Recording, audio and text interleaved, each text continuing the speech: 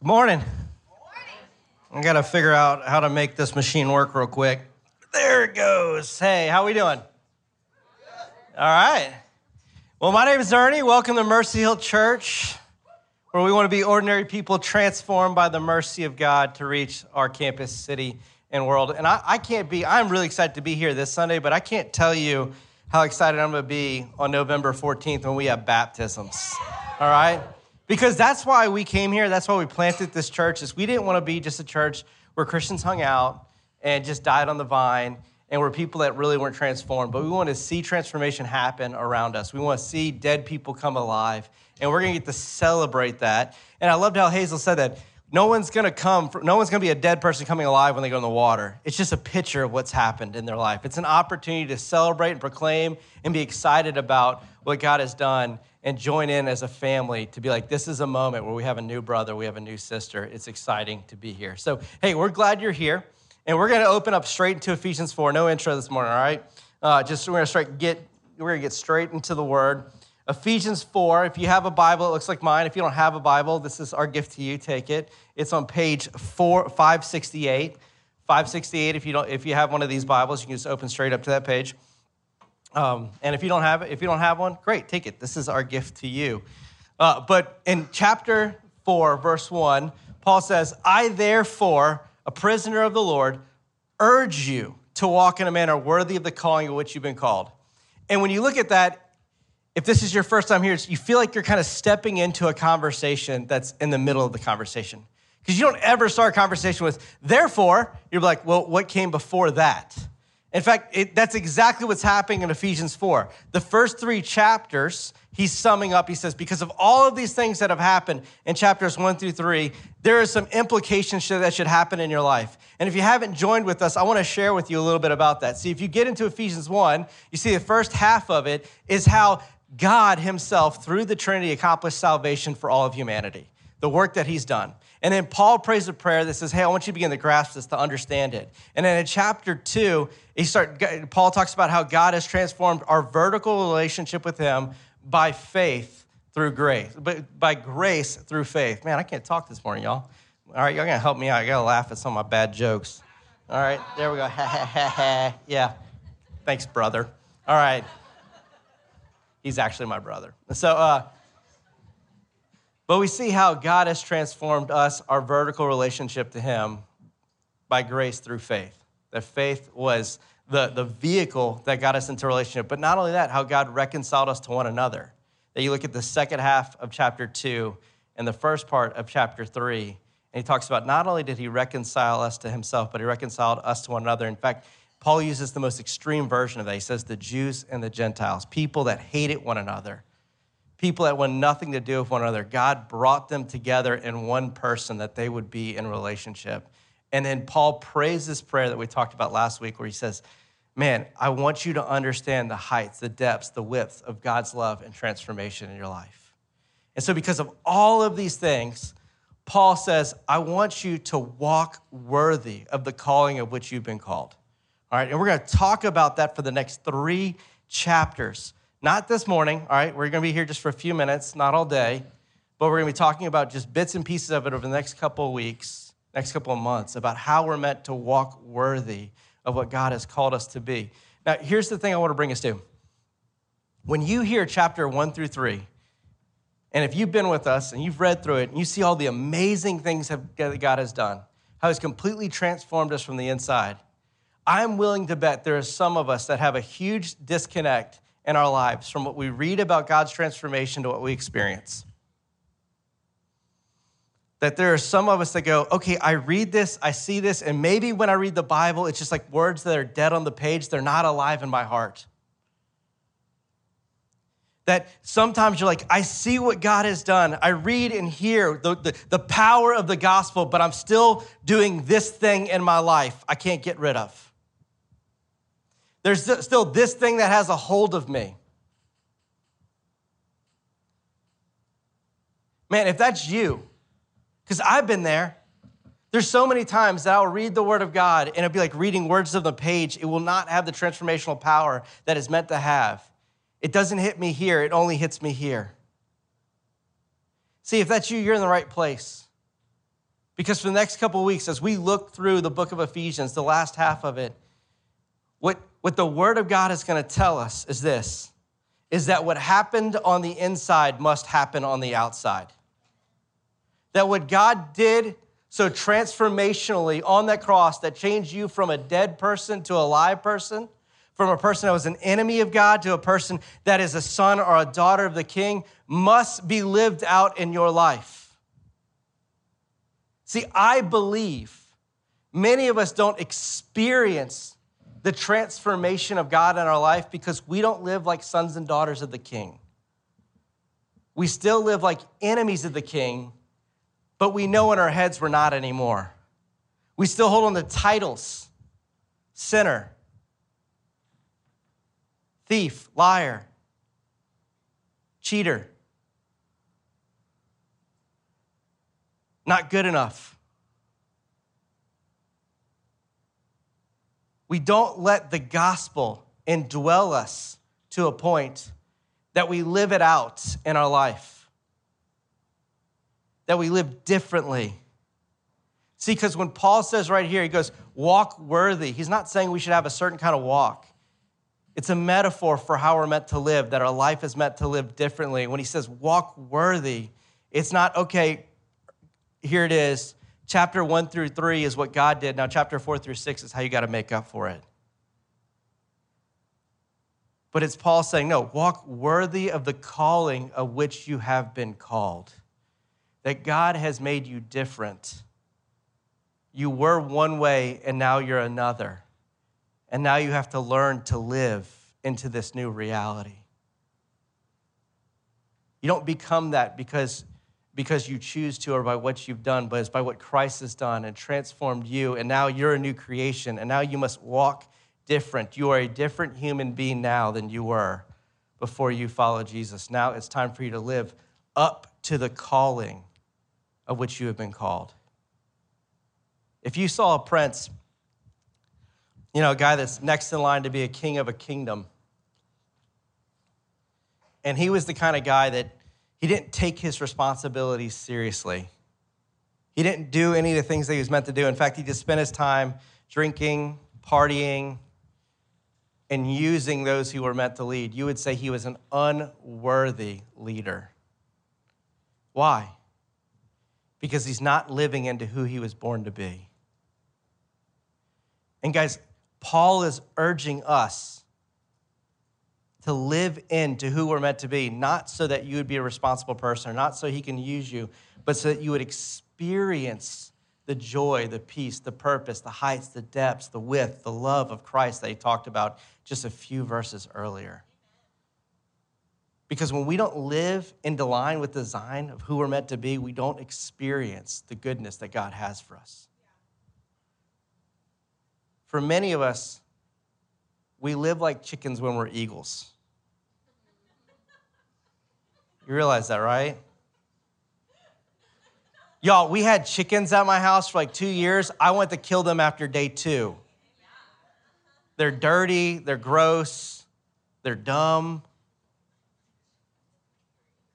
I was like, oh my word. In fact, one of my favorite parts about owning chickens is the eagle almost killed them. It was awesome. Because eagles are awesome, chickens are dumb. But many of us, guys, look, you need to understand this, that God isn't calling you to be something you aren't. He's calling you to live into who you're meant to be.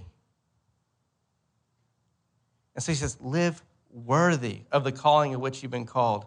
And then he goes right into verse 2. He says, with all humility, gentleness, patience, bearing with one another in love, eager to maintain the unity of the Spirit and the bond of peace.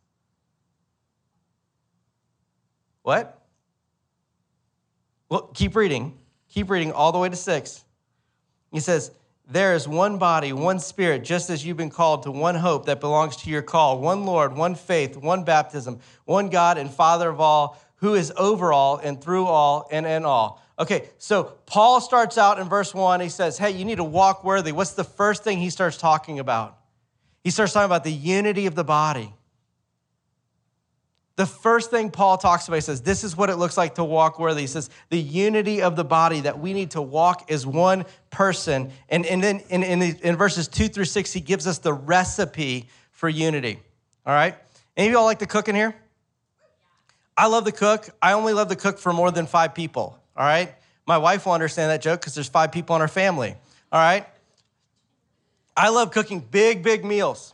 Like, I love putting something on the smoker. I love cooking like, okay, we're going to feed 40 people. I don't know what that's inside of me that likes that, but maybe, I don't know what it is, but I just love doing that. But I remember a story my friend Critter told me about. He had to feed like thousands of people that he was working at a church, and they're saying, hey, we're going to have a celebration. You and these like 5 guys are in charge of cooking all the pulled pork, in which he had never cooked pulled pork in his life. But he had thought like he had talked as if he did. And so they gave him this responsibility. And there was a guy that knew how to, he's like, he's going to give you the recipe. And so he's got 50 pork shoulders, all right? He's got almost like hundreds of pounds of pork. And now he has all the ingredients, and he starts to rub. And what he gets an assembly line, and he just gets everybody to rub all the ingredients all over it. And he gets it in, he puts it in the smoker, this humongous smoker, and then he realizes there's nothing left. All the ingredients is gone. And he's like, oh my goodness, we just poured hundreds of pounds of salt onto this pork. It's going to be terrible. It's going to be awful. And so he looks at the guys and goes, guys, I made a terrible mistake.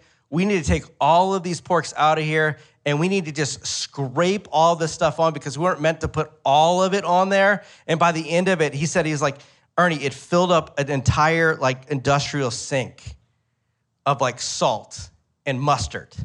He's like, it would have been awful. And because he had done that the next day, don't worry, everything was fine. People were like, that was the best pulled pork ever. You know, maybe they were just church people lying to him, but it being nice. But that's what he thought, but that's what they told him. But my point is this: if you get the ingredients wrong on something, it's going to taste really bad. It's going to taste really nasty. And in order for us to walk worthy, we need to have the right ingredients. We need to know what it takes for unity. And Paul gives us 3 things in these couple of verses. The first one, he says, there needs to be a certain kind of character amongst the body. And he lists out a couple of those characteristics. The first one he says is humility. He says humility. Humility is a person's quality of being free from arrogance and pride. It's the ability. Humility is not, by the way, guys, it's not being a rug. It's not letting somebody walk all over you. It's not like, I don't have any opinions, whatever you want. It's not belittling yourself. That's false humility that many of us get trapped into. But what humility is thinking about yourself less. And that's a really hard thing to do because I love to think about myself. I love to wonder how I'm coming off. What do I look like? Does my hair look good? Does this happen? Like, you know, do people think this about me? How does that make me feel? And what humility is thinking about ourselves less. In fact, it's the idea of putting ourselves in right perspective that we're not the center of the universe. Like college students, if you fail your finals, the world will not stop. The world will not begin to cry, all right? They're not going to sing Kumbaya and sing a song, all right? Like, it's just not going to happen. No one's going to care but you and your family. Humility, maybe not your family. We'll pray for you after the service, all right?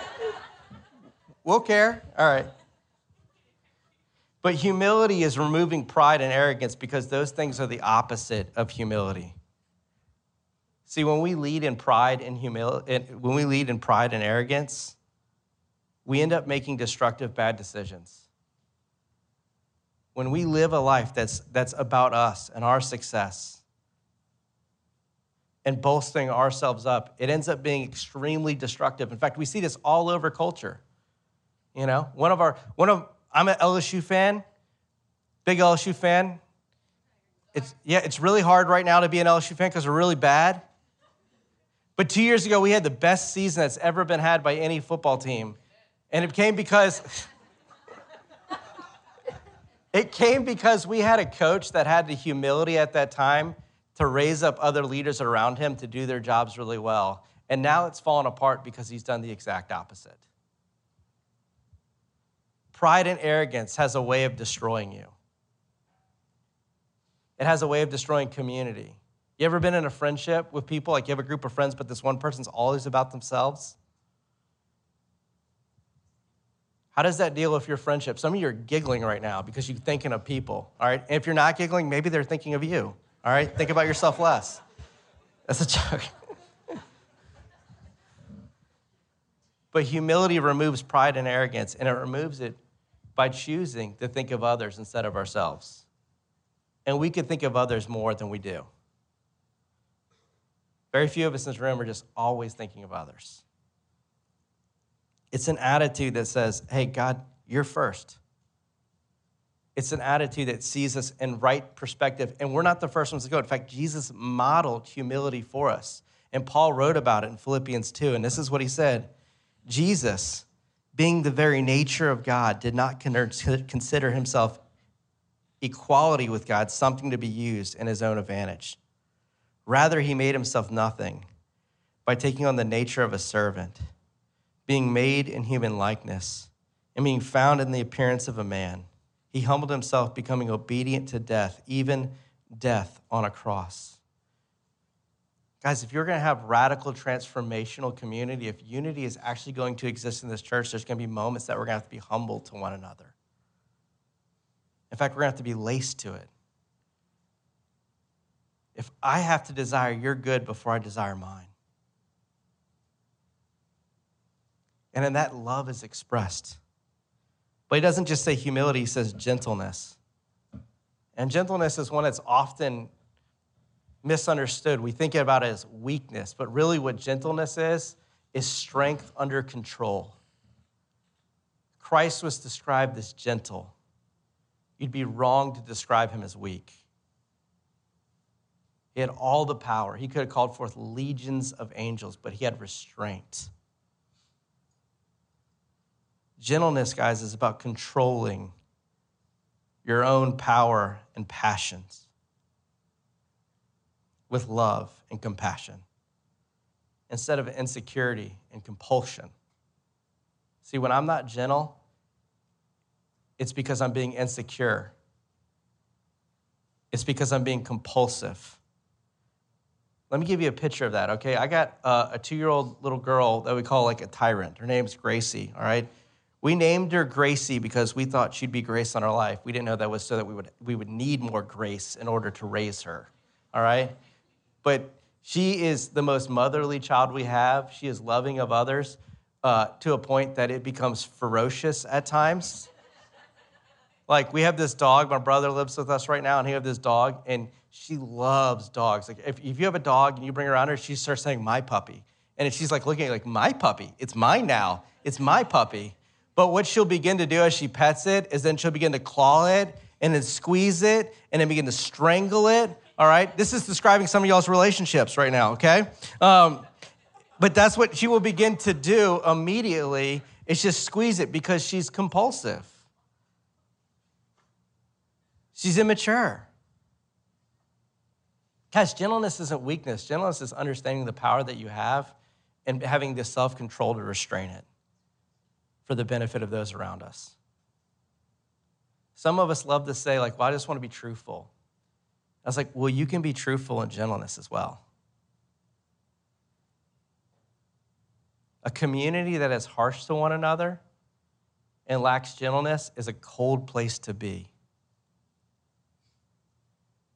And Paul's saying, listen to me, if you're going to live up to the calling of which you've been called, you need to understand what it means to be gentle. It's not only gentle, but patient. This is my least favorite one, because I'm not patient. But the kind of word that's being used in the Greek for patient here, it means like a person enduring of grief. Like it could literally be translated as long suffering. Like it's a person that has a state of emotional calm in the face of provocatoring in front of them or misfortune. Someone who can deal with hardship around them without complaining or being irritated by it. This word for patient is often used for how God dealt with his people and dealt with us as we rebelled against him.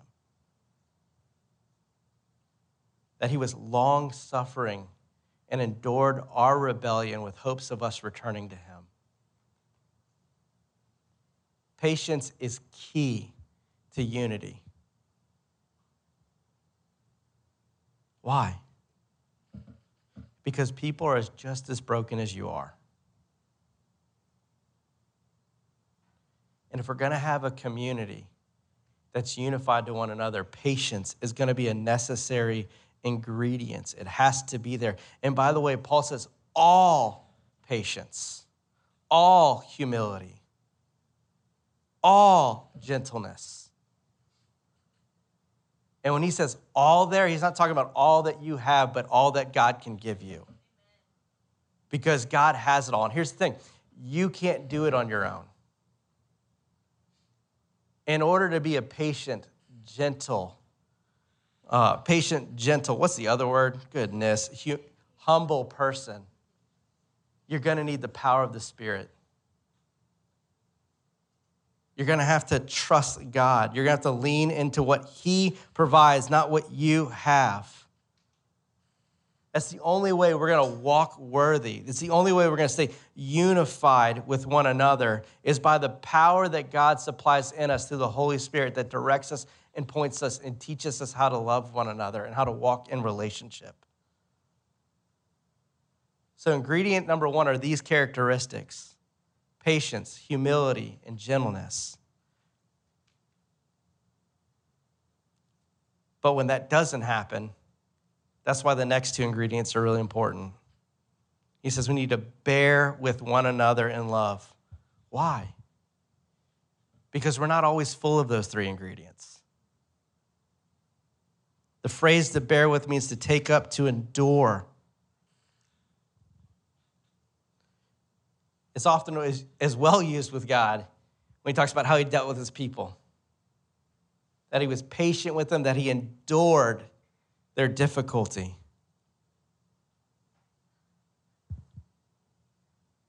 But the kind of way that we bear one another's burdens, it's driven by something different. It's not driven by duty, but by the love of Christ.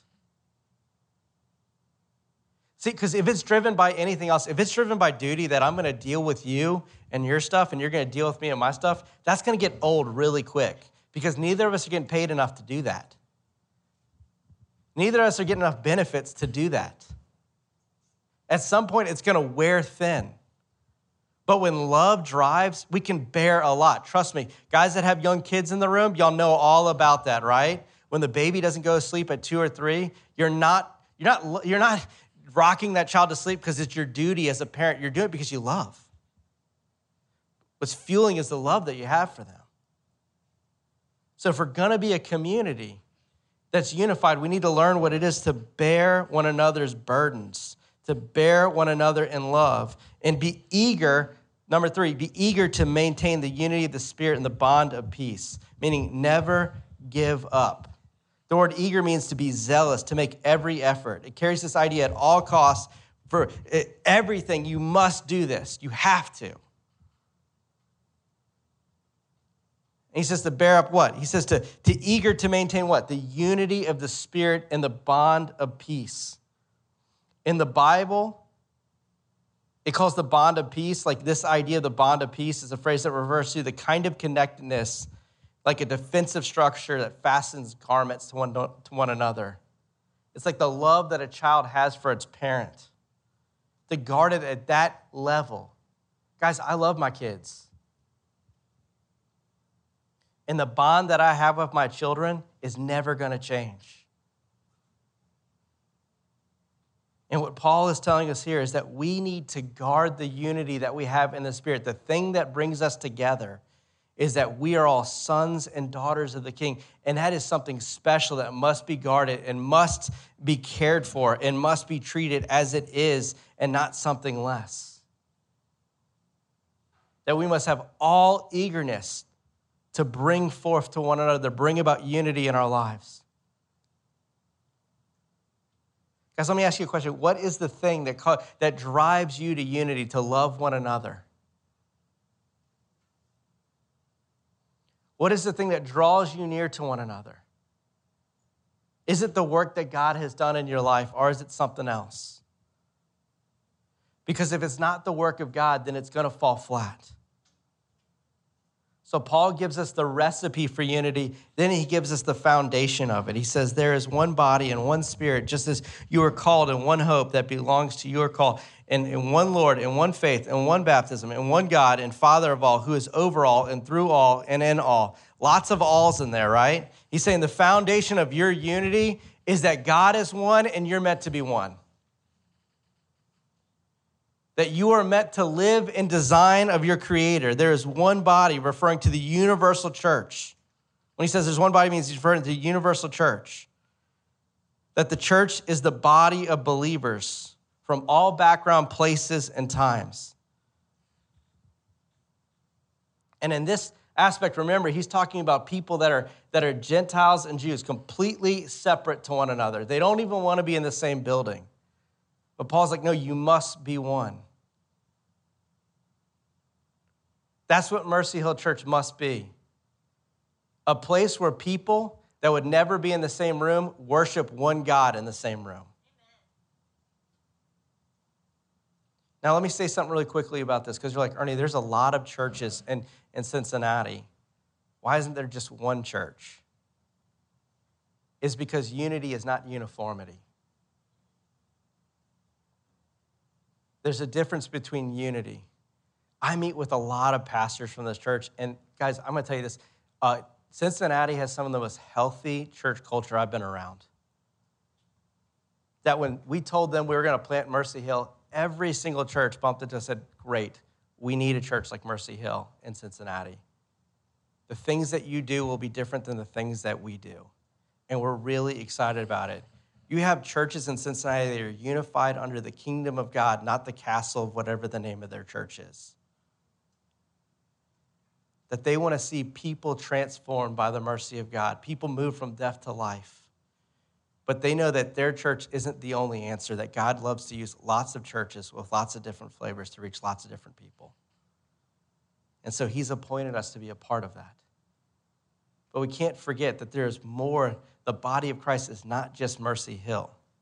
It's not just the SALT network. That God is using churches all over the world, and that we are meant to have, and what oneness looks like with them is that we have the same mission. It's like people, it's like okay, I know I'm going to use the analogy, it's going to lose half the room because it's about the army, all right? All right, and the girl's like, I don't understand. Look at the guy next to you. Maybe he'll help you out, all right?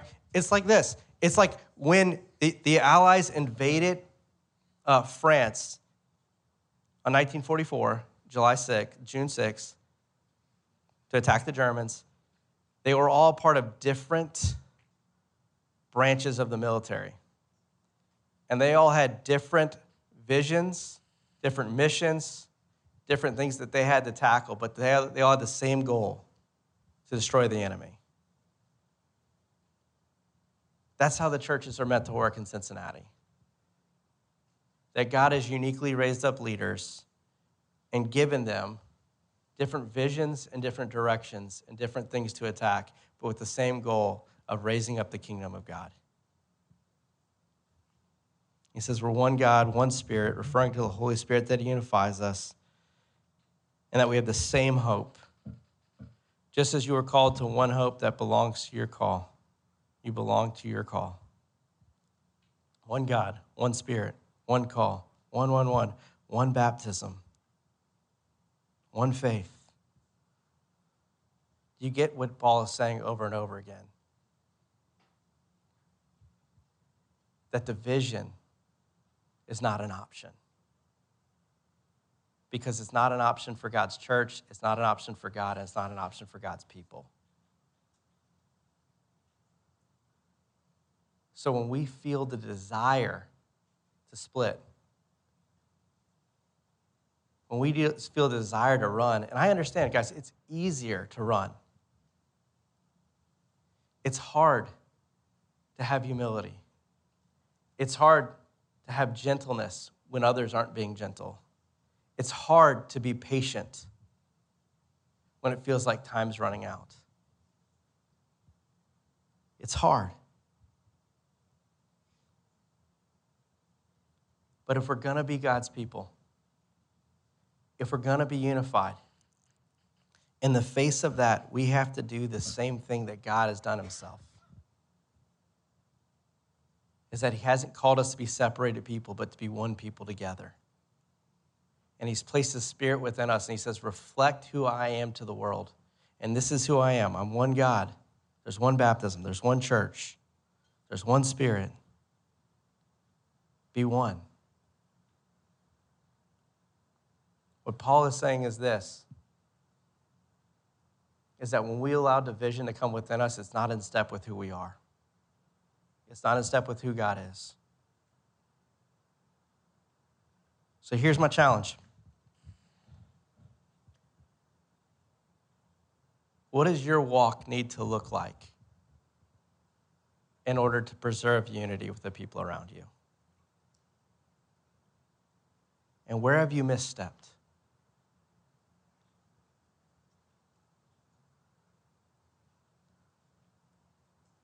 Where does unity need to be brought back in to your life and your walk? And as you think about the steps of that, I need to encourage you to do this. The baseline, the center place where unification needs to happen is in line with Scripture. So the good place to start looking at where did I step out is like, where did I step out of line with what Scripture says I am and whom I'm meant to be? We need to walk as one, even though we're many. Let me pray. Jesus, thank you so much for an opportunity to look at your word, to reflect on it.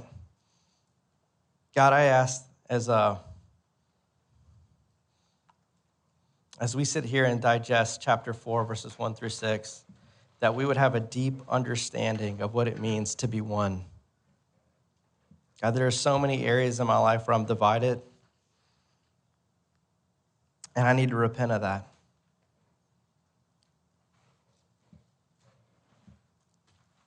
God, I just pray that our church would not be a church that's cliquish. It would not be a church that's broken up into different factions, different places. Lord, we would be a church that loves you, that loves one another. God, your word says they will know that we are your disciples by the way that we love one another. And so, Lord, cultivate patience in us. Cultivate gentleness within us. Cultivate humility within us. Let us be a reflection of verses 4 through 6, not a distorting picture of that. You are not divided. Amen.